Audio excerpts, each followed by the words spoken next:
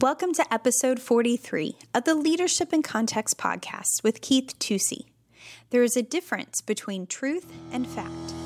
Facts are accurate, but subject to change. Truth is eternal. This is Leadership in Context, a conversation on leadership in the context of the local church. For show notes, email podcast@innerpastors.com. And now here's Keith Tusey. In our last program together, I ended by talking about the truth, that we are the pillars of truth. The church is to be the truth. And let me start by making this statement. There is a difference between truth and fact. Facts are accurate but subject to change. Truth is eternal. So God invests in us and gives us the stewardship of preaching and teaching and living that which is eternal. Now that is a very important presupposition or understanding to have when we bring up the issue of civil disobedience. I get asked the questions about civil disobedience fairly frequently, and my answer is I do not believe in civil disobedience. And then I rescue the person and say, but I do believe in biblical obedience. And let me just start on that comment right there. I believe that if we're going to violate the standards of civil government by trying to remain true to God, the objective in our heart should not be defiance, but it should be obedience. You have probably seen people that were right on the issues, but were wrong in their spirit. They had a poisonous spirit. Even though they might have been technically right.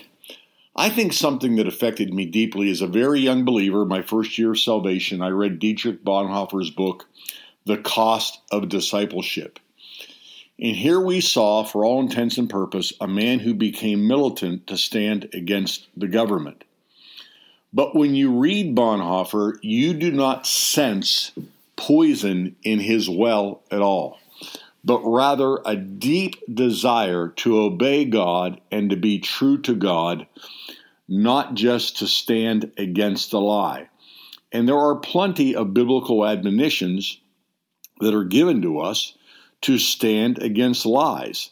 Expose darkness, the Bible says. So, there's injunctive power there for us to do those things.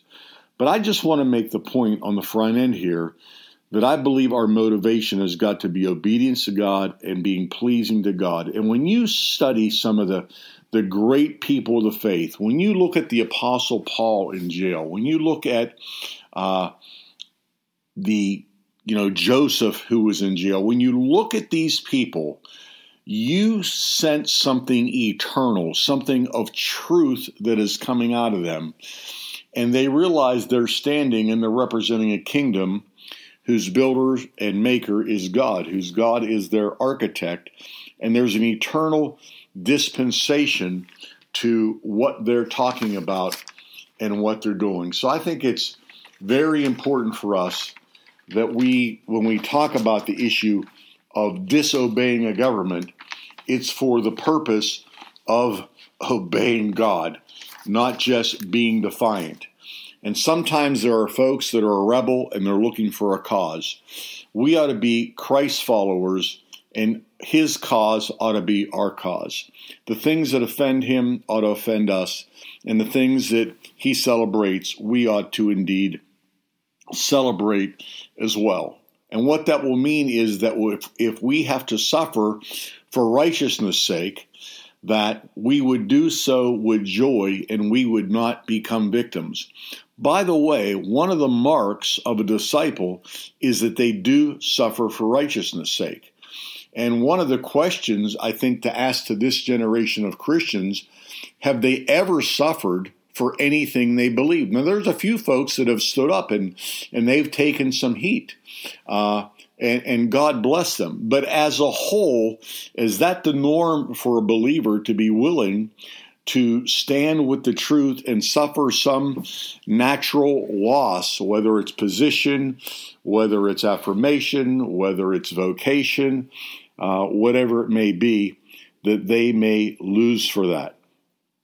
Secondly, I believe that Romans 13 is hijacked out of context quite frequently. Remember that Romans 12 is talking about giftings in the church. If you read the beginning of Romans 12, it talks about having our mind renewed. And the focus of having our mind renewed is on how we see people, how we treat people, and how we receive people. It talks about we've got different gifts, those type of things.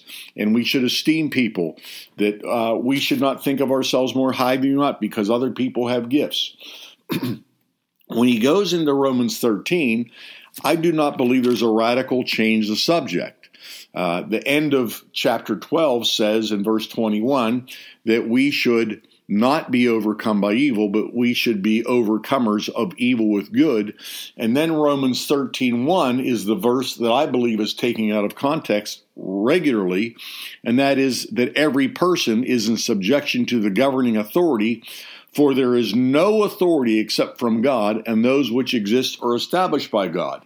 Now here's what it's teaching. It's teaching that God is a God of authority, that God is a God of structure. Okay?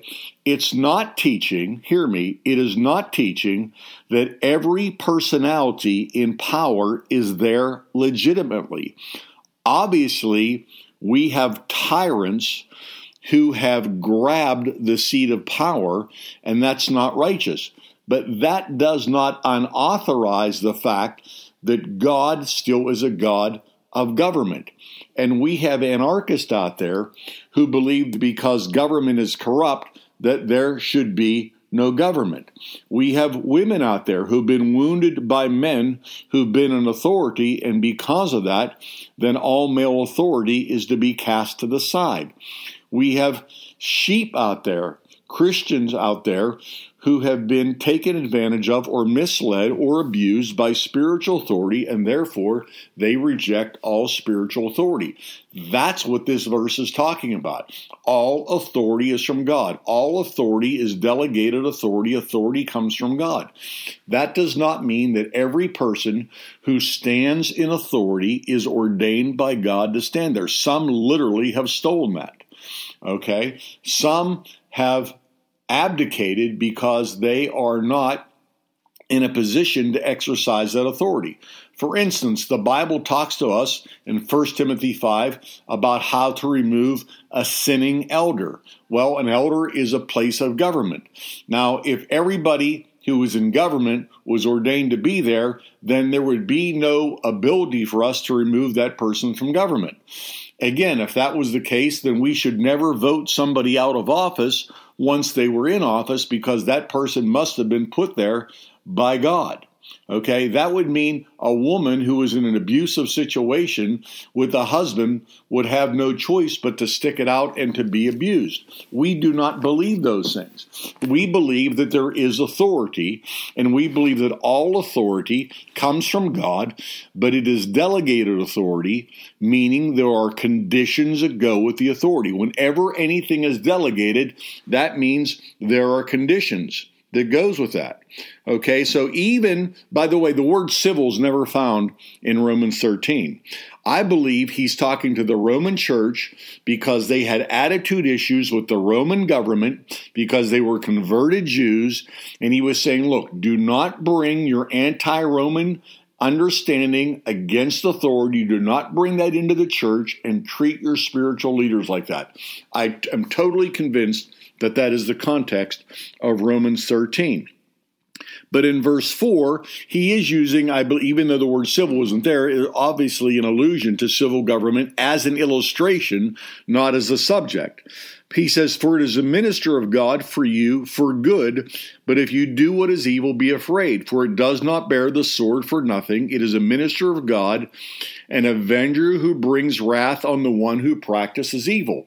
So there's delegated authority. So even if someone was going to say that Romans 13 is a teaching on civil government, which you cannot support if you read the whole text, but let's say they would, that is still delegated to government, and the conditions of the delegation are they are to punish those who practice evil and reward those who practice good. So God is saying if somebody's in authority and they do not punish evil and they do not reward good, that their authority is null and void.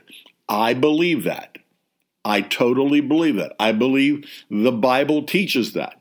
Therefore, as believers, when the civil government, the family government, the church government, any government structure is teaching us to do evil, is rewarding us for doing evil, and by the way, being silent is doing evil, they're rewarding our silence, that's a bribe, then we need to be very suspect of that, okay? But let's just go back to the beginning. Let's make sure we have a good spirit. Let's make sure that our passion to obey God is greater than our offense with a person, a church, a relationship, or a government. And that way, we'll have the fragrance of God on us, and we'll have His authority, and we will walk in the authority of God. Now, let me just read the last verse of Romans 13 to finish it up, and I would encourage you to read all 14 verses in this wonderful chapter. But put on the Lord Jesus Christ and make no provision for the flesh in regards to its lust. What he is talking about clearly in Romans 13 is our attitude toward church authority, and he's using civil government as an illustration to that.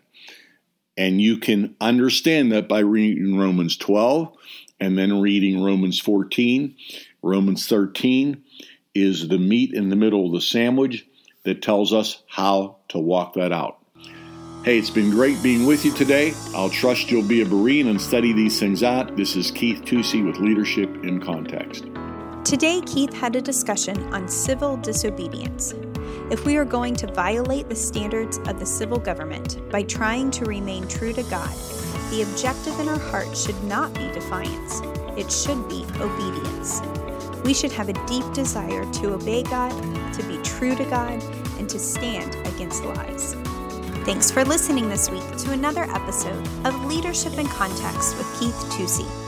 Join us next week as Keith continues to put leadership truths in the context of the local church. As always, subscribe, like, rate, and share our podcast.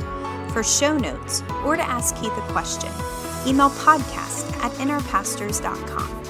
If you would like more information, you can check out our website, find us on Facebook, or follow us on Instagram @innerpastors. See you next week.